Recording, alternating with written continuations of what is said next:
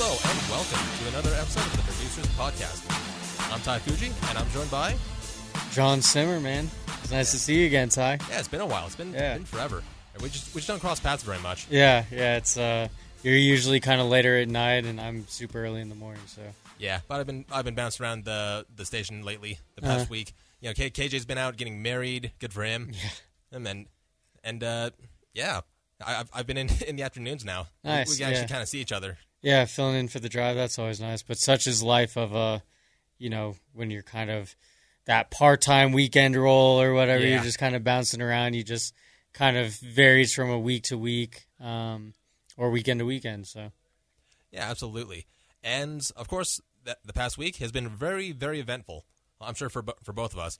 Last week, we're just 8 days removed from the Nuggets finally winning their very first championship. Yeah. First ever. What was that night like for you?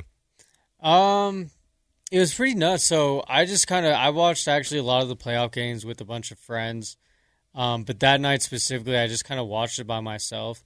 And I'm not like a diehard Nuggets fan by any means. Kind of same with the Avalanche. I'm more like, I've always kind of described it as fair weather. I'll pay like attention, but I'm not watching every single game throughout the regular season. Obviously watching every game of a playoff run. But it is pretty surreal, man. I know, I feel like for a lot of people, especially like even Ross, Sharon, our program director, right? The vibe was kind of like they didn't, like these, we always use the term long-suffering Nuggets fans. Mm-hmm. It's like the vibe from them was always kind of like they didn't enjoy the run until it was over because they were just so nervous. Oh, yeah, I was right there. You were that kind of fan? Yeah, I was waiting with bated breath. Like I was waiting for the other shoe to drop. Right, all whether it was like knock on wood, but like a sprained ankle to like Aaron Gordon or something, or just like a complete collapse. Yeah, I mean, in some sort of series. As soon as I saw that 3-1 series record in the final, I started panicking. Like, oh god, yeah, like we're gonna be the next Golden State. Gonna be the next, yeah. And so for me, I was kind of like that with the Avalanche last year. More because I think the expectation was it was almost like Stanley Cup or bust, where with this Nuggets team, a lot of us did have that kind of narrative, especially on the shows. It needed to be like a Western Conference Finals appearance or a Finals appearance.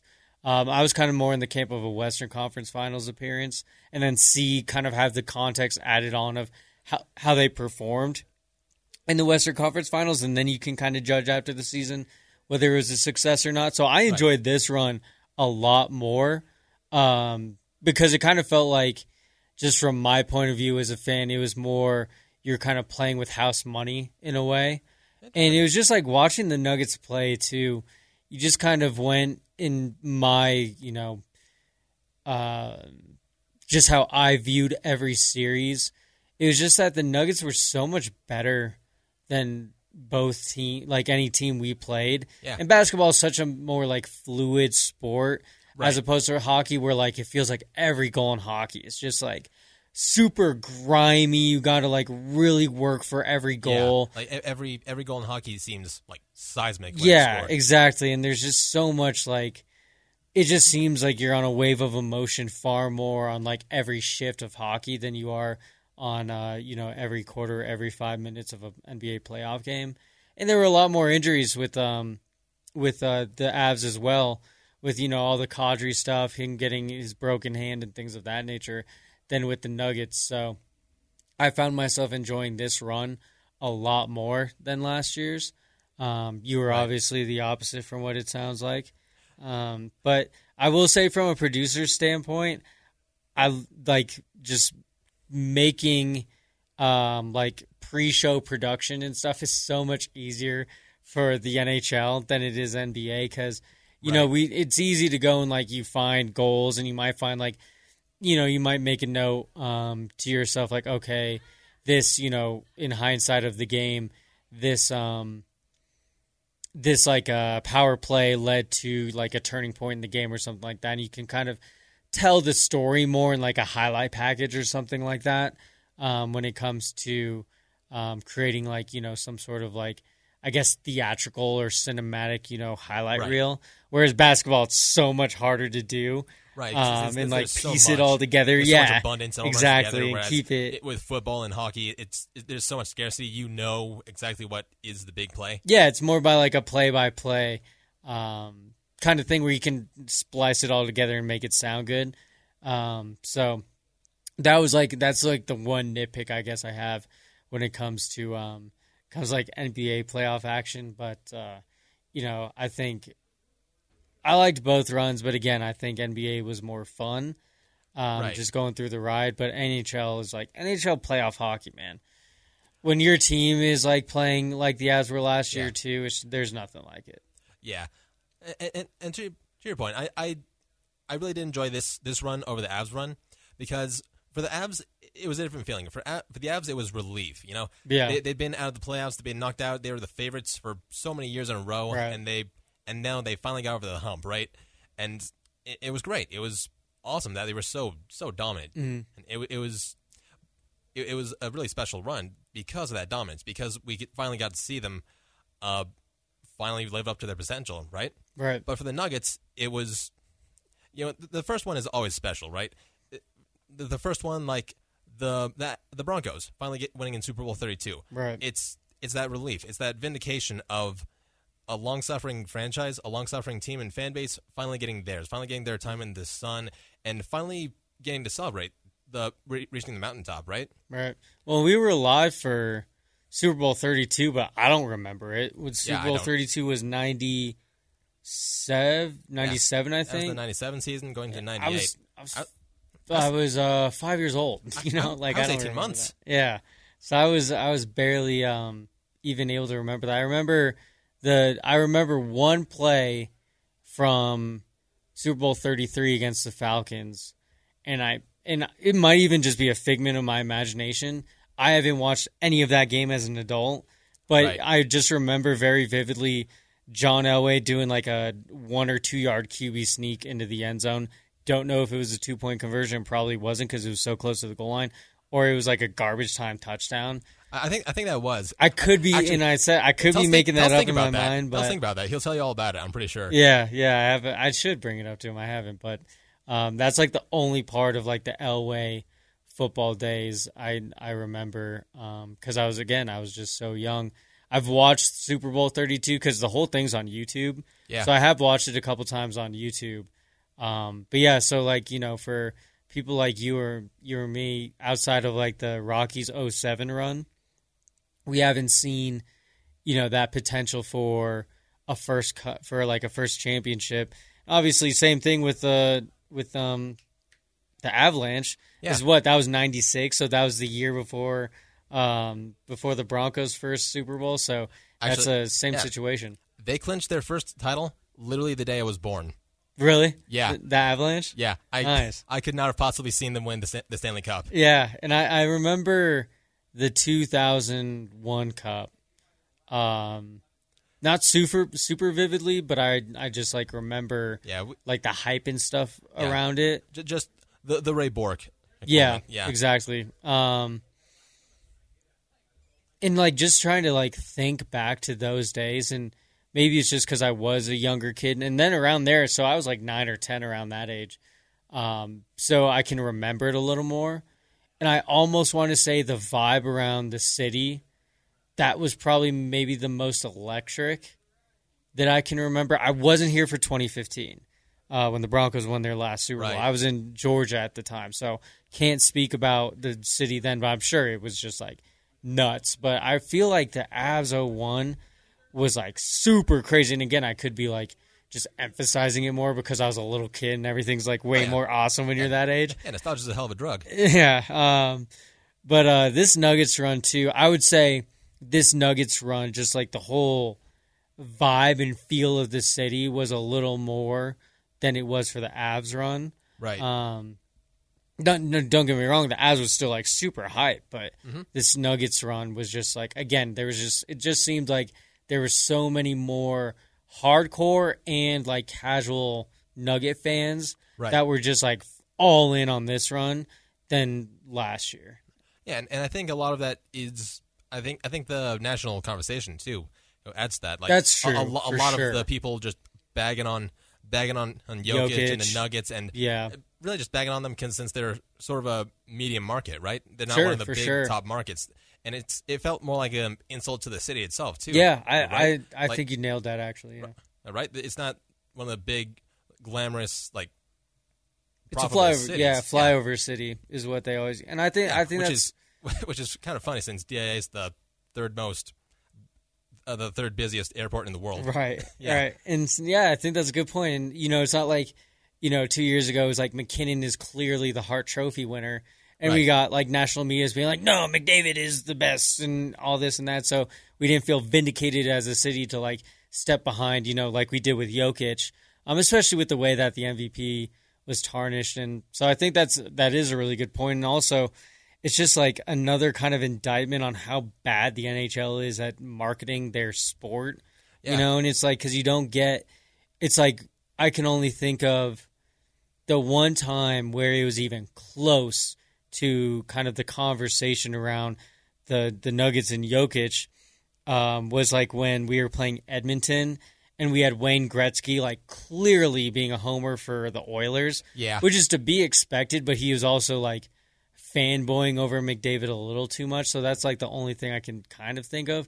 But yeah, you don't have like, it's not like Kendrick Perkins is like someone that I go and rely on like my media coverage Yeah, for. he's not gospel. Yeah, he's a and talking head. He is. He's a bad one at that. He is an idiot with a lot of his takes just outside of the Jokic stuff. But you just don't have those people for the NHL where you can kind of like go to and even get some sort of like, whether it be a big name or someone who you can like go to for, some sort of like outside, like insider knowledge as an outsider. You can go to as for like some really like generally good knowledge. There's not really that kind of talking head for like, the NHL. You gotta be in the know. Like, you gotta know who Elliot Friedman is, right? Right, exactly. Or, even like a Mark Messier. Yeah, I'm sure you know the name, but or you King Henry. can't put the face to some. You can't like just look at the TBL and be like, oh, look, Mark Messier is talking about the Avs. Yeah. A lot of people probably don't know that. Yeah, I mean, like a few years back, I didn't even know what Connor McDavid looked like. Really? I could not. Yeah. I could not recall his face from memory because, and that's just an indictment on the NHL's marketing. Yeah.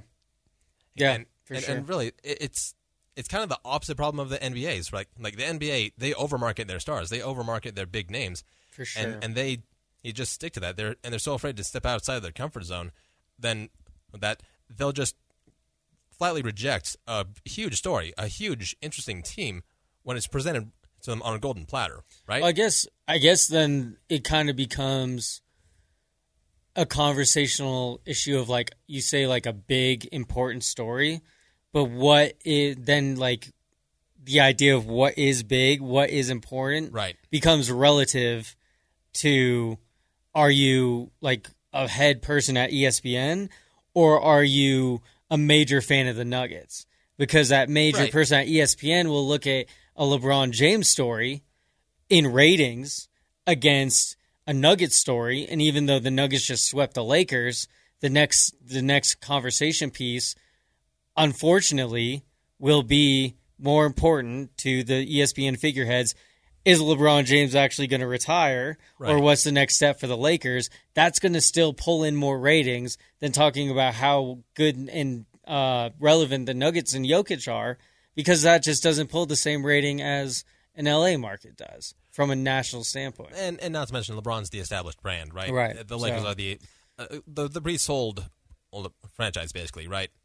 So I think, from that viewpoint, a lot of us, specifically at this station in like the Denver media market, can understand why those conversations were happening. But I think it was more that extra added layer as well of, even though that they were like starting to, like it was coming into focus that they're going to have to talk about the Nuggets. Right. It was more being reflected that not only did they not want to talk about the Nuggets, they didn't even watch the Nuggets as like a possible preparation Right. to this point.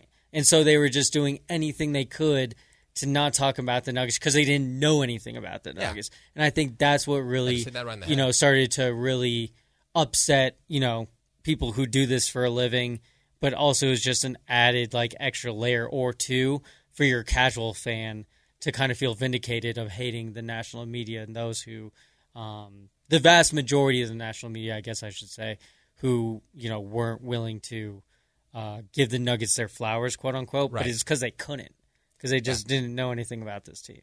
Right. But speaking of giving the Nuggets their flowers, Jokic went on an absolutely historic run. He is the first player ever, not the first since Wilt Chamberlain or Bill Russell or what have you, to lead every single player and to lead the entire playoff field in points, assists, and rebounds. Oh. Like, is this the greatest run in NBA playoff history? Or I mean, that? like you just said, statistically it is. Like, Right. and it's just the way that he, again, so I think it's super interesting when we talk about Jokic, because remember like a couple years ago, and this is when, as like we saw potential in Jokic, so this is probably 2018. It was basically when like towards the back end of the Warriors dynastic run, and they had those couple years with KD. The whole narrative was the era of the big man is like going away. It's all small ball, and like the big traditional like Shaqs or your 7-foot centers are going to be a thing of the past. That was kind of like the narrative coming in.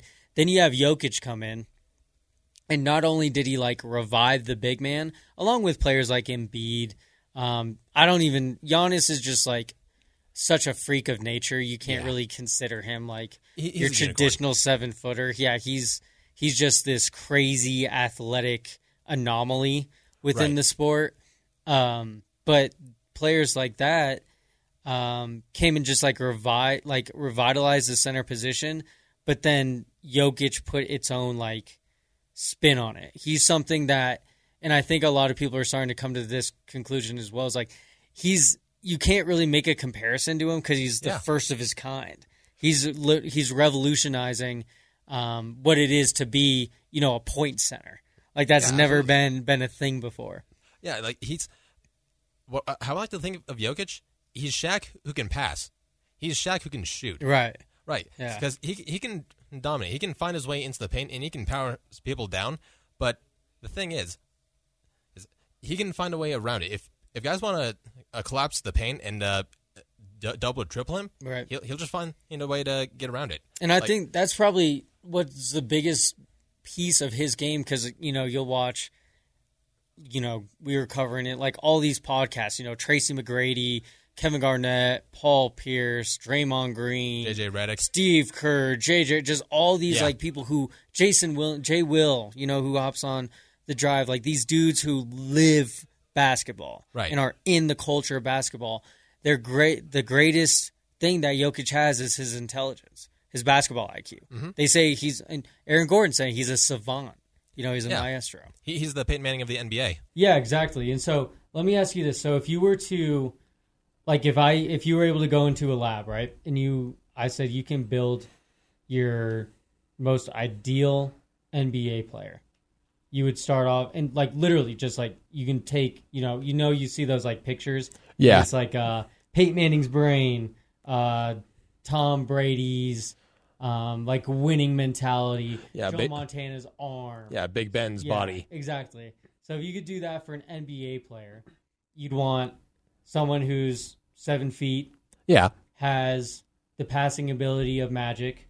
Right. Has the post play of Dirk, right, can dominate in the paint like Shaq, or has the touch like Hakeem or Kareem Abdul-Jabbar, has the range or shooting ability of Steph Curry, right, minus a little bit of hyperbole, who would you just build?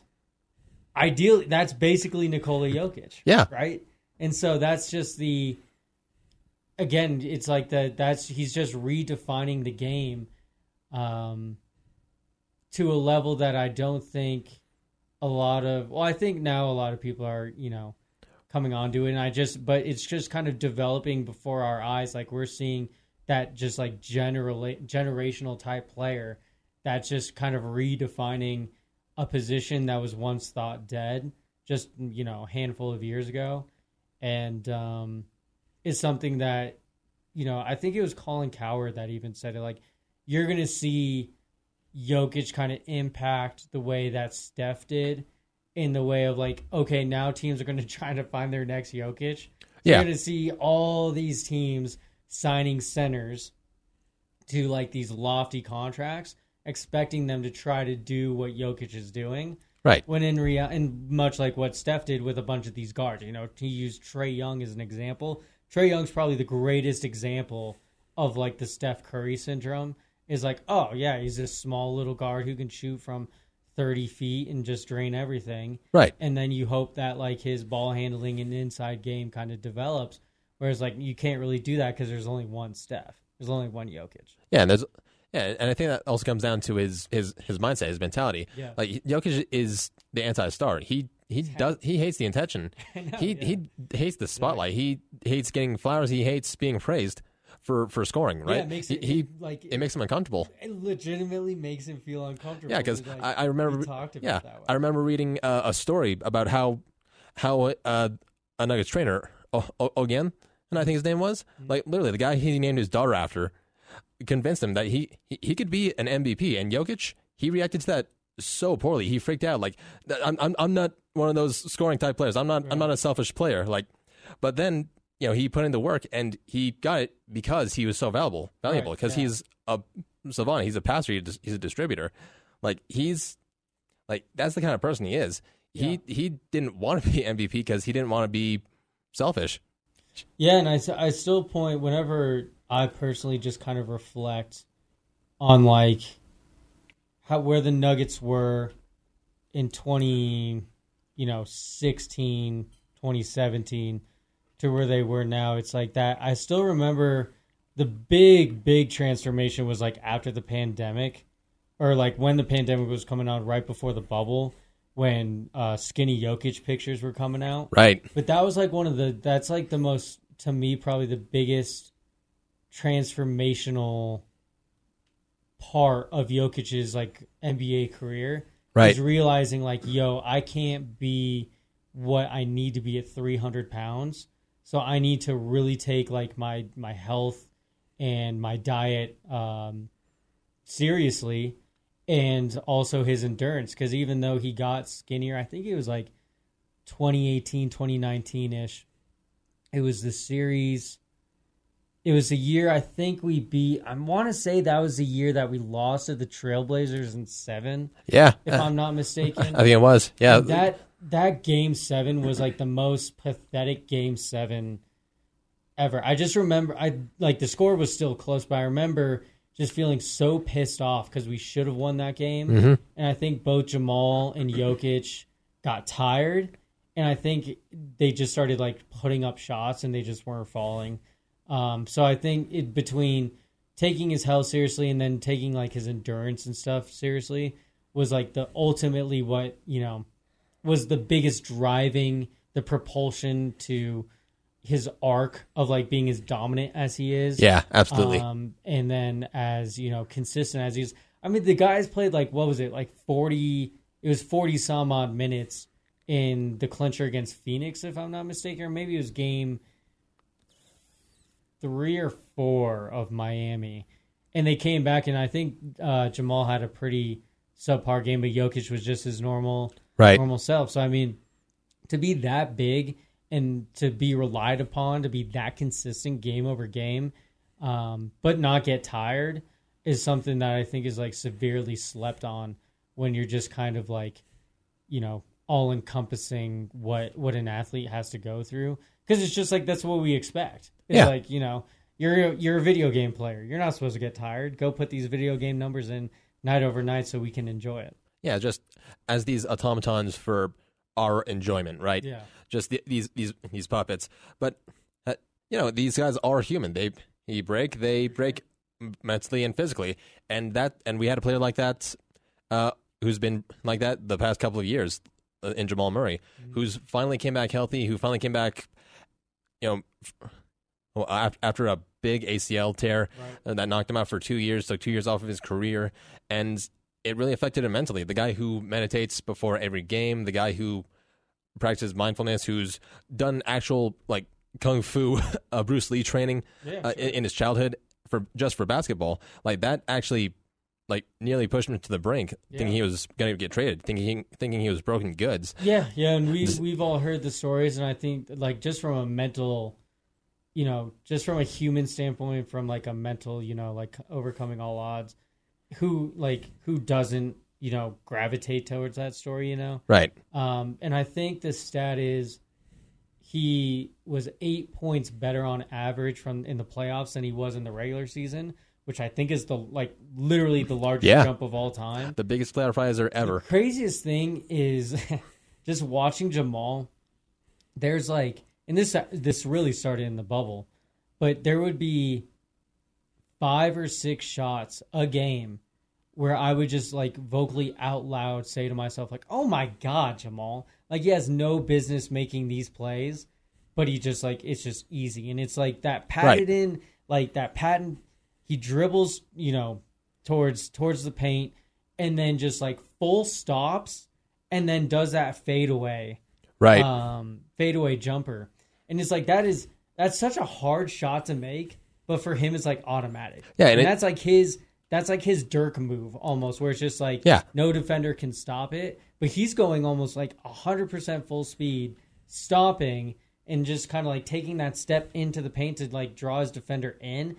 And then steps back out, fades off his back foot, and it's money every time. And when he misses it, you're that's kind of weird. That was an anomaly, but that's an incredibly hard shot to make. Yeah, and just and that just speaks to how badly that ACL tear affected him, because there's no way he could do that on a damaged knee. Sure. That's why I needed that time.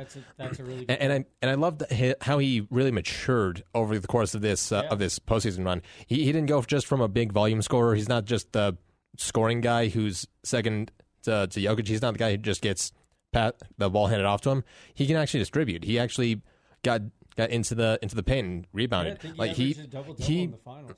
This is really his coming of age. Yeah, for sure. I think I would say if I had to guess, probably on average for his career, he's averaging 5 assists a game. Yeah, 6 maybe, but probably 5 to 5.6, something around there. Yeah. And I'm pretty sure for the finals he averaged 10 assists a game. Yeah. He was averaging a double-double for the finals. Yeah, he was the assist leader in that final series. And that's not to Not mention, Jokic. And that's not to mention, Gordon was up and down. MPJ was pretty bad throughout the entire, at least from a scoring standpoint. Yeah.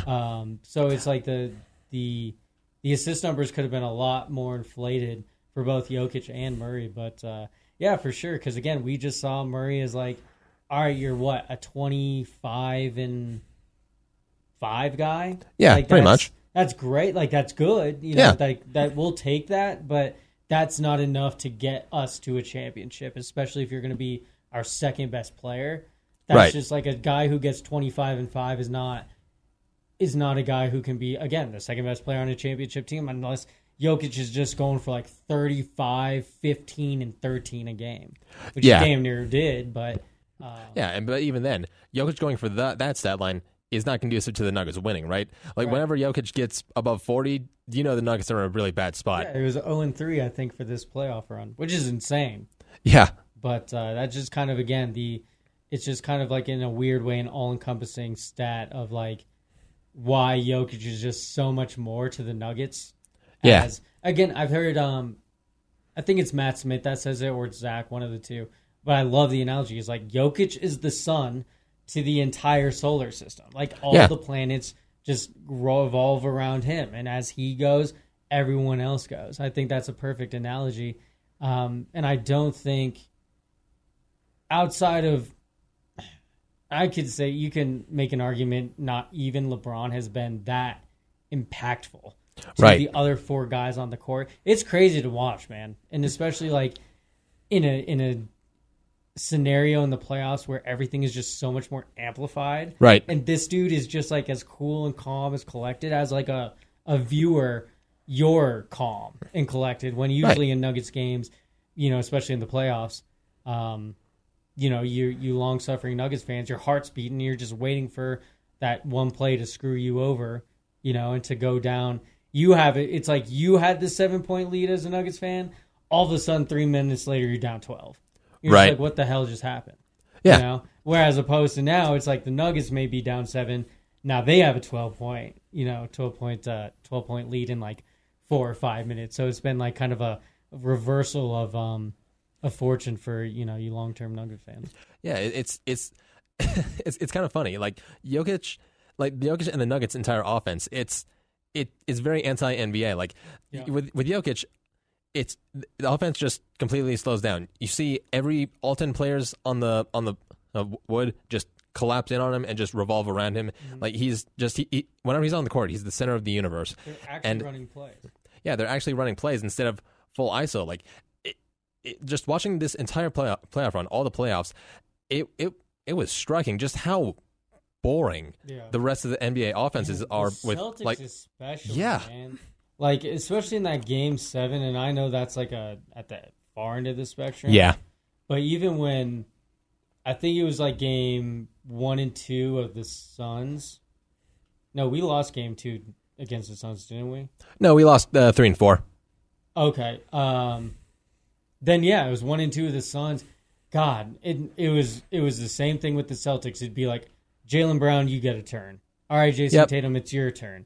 All right, Devin Booker, go up and do ISO. All right, Kevin Durant, it's your turn. It was just like, okay, this superstar is going to take it to the corner, do an ISO, and, at worst, we'll get a contested jumper from like 18 feet.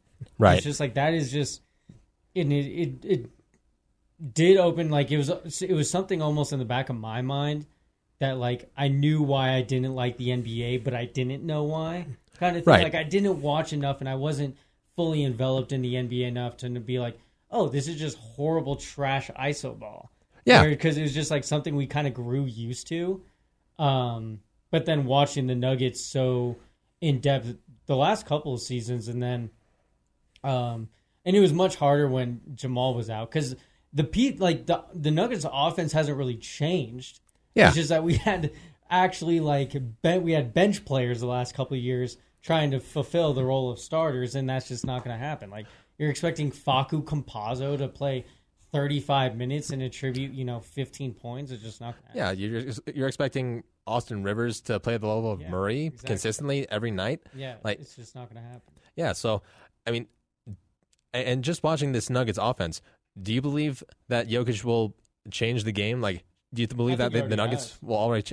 I think he's already resurrected the big man position, and then I think he's already kind of like we were talking about. When I think it was Colin Cowherd that said, like, he's going to be the Steph Curry for centers. He's going to get centers paid, and I think he's already. What other center can you ever think of in the history of the NBA can grab a board, push the pace up on a fast break, and pass a dime? I don't think there's a single one. I don't even know if you can come up with like a small forward outside of LeBron. Yeah, that can do that the way that he does. Yeah, honestly, even LeBron. I mean, the only other player I can think of outside of those two is Magic, who can do that. But in Magic he was a guard. He was but he was like 6. Wasn't Magic like 6'4", 6'6"? Actually, he might have even been taller than that. Magic was pretty tall.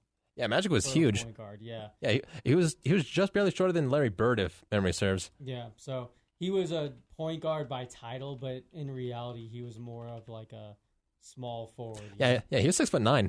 Yeah, see, so that's like a small forward in today's game. Yeah. So it's super impressive what Magic can.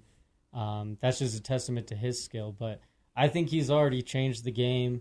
I think for Jokic, and I know he probably doesn't care, but that might be the one thing he does care about is like his lasting like imprint on the game. As like, it's not about the accolades, but it's like, what did he do to the sport of basketball, and how did he positively like affect it? Kind of like LeBron did. Yeah. I think that might matter to Jokic. I don't know if it's like fully in picture yet. Maybe that's just something that as you get older in your career kind of comes more into focus. But I think that's something that if he doesn't already, that's going to be like probably the biggest thing he cares about outside of winning, of course. A big legacy. Yeah. A great legacy left behind. I think that's a good place to stop. Yeah, man. Yeah. That was a fun episode, man. It's always easy talking about teams after you after a parade. So it was. I know I did an episode. I think it was with Kevin last year during the Avalanche parade. So it's always easy when your team's dominant. But Yeah. it's been a fun 2 years, man. Yeah, it's been a great 2 years. Did you go to the parade? I didn't. I was working. Oh, that Yeah, sucks. I'm sorry. Well, no, it's it's just part of what comes with the job. But it was funny. I was talking to a buddy who's going to the parade. He's like, "You gonna go?" It's like, "No, dude, I gotta work." It's just what it is. And it's just like I love these parades, man, but I also kind of hate them because I'm stuck at the station by myself during these championship parades. But no, it's all good. I enjoy doing it. Unfortunately, I'm not like at location or anything with the guys, but Yeah. I mean that's just kind of what you sign up for when, especially when you're working like morning shows in this industry. But I will take like the 6 to 8 weeks of just pure pandemonium and fun, and being able to talk with the hosts both behind the scenes, and just come up with different content. Then I'll take that every day of the week if that means. I just have to stay in the behind the booth for one day. So Absolutely. Let's hope for another one next year. yeah, man, let's do it again. All right. Thanks for joining us, guys. Peace.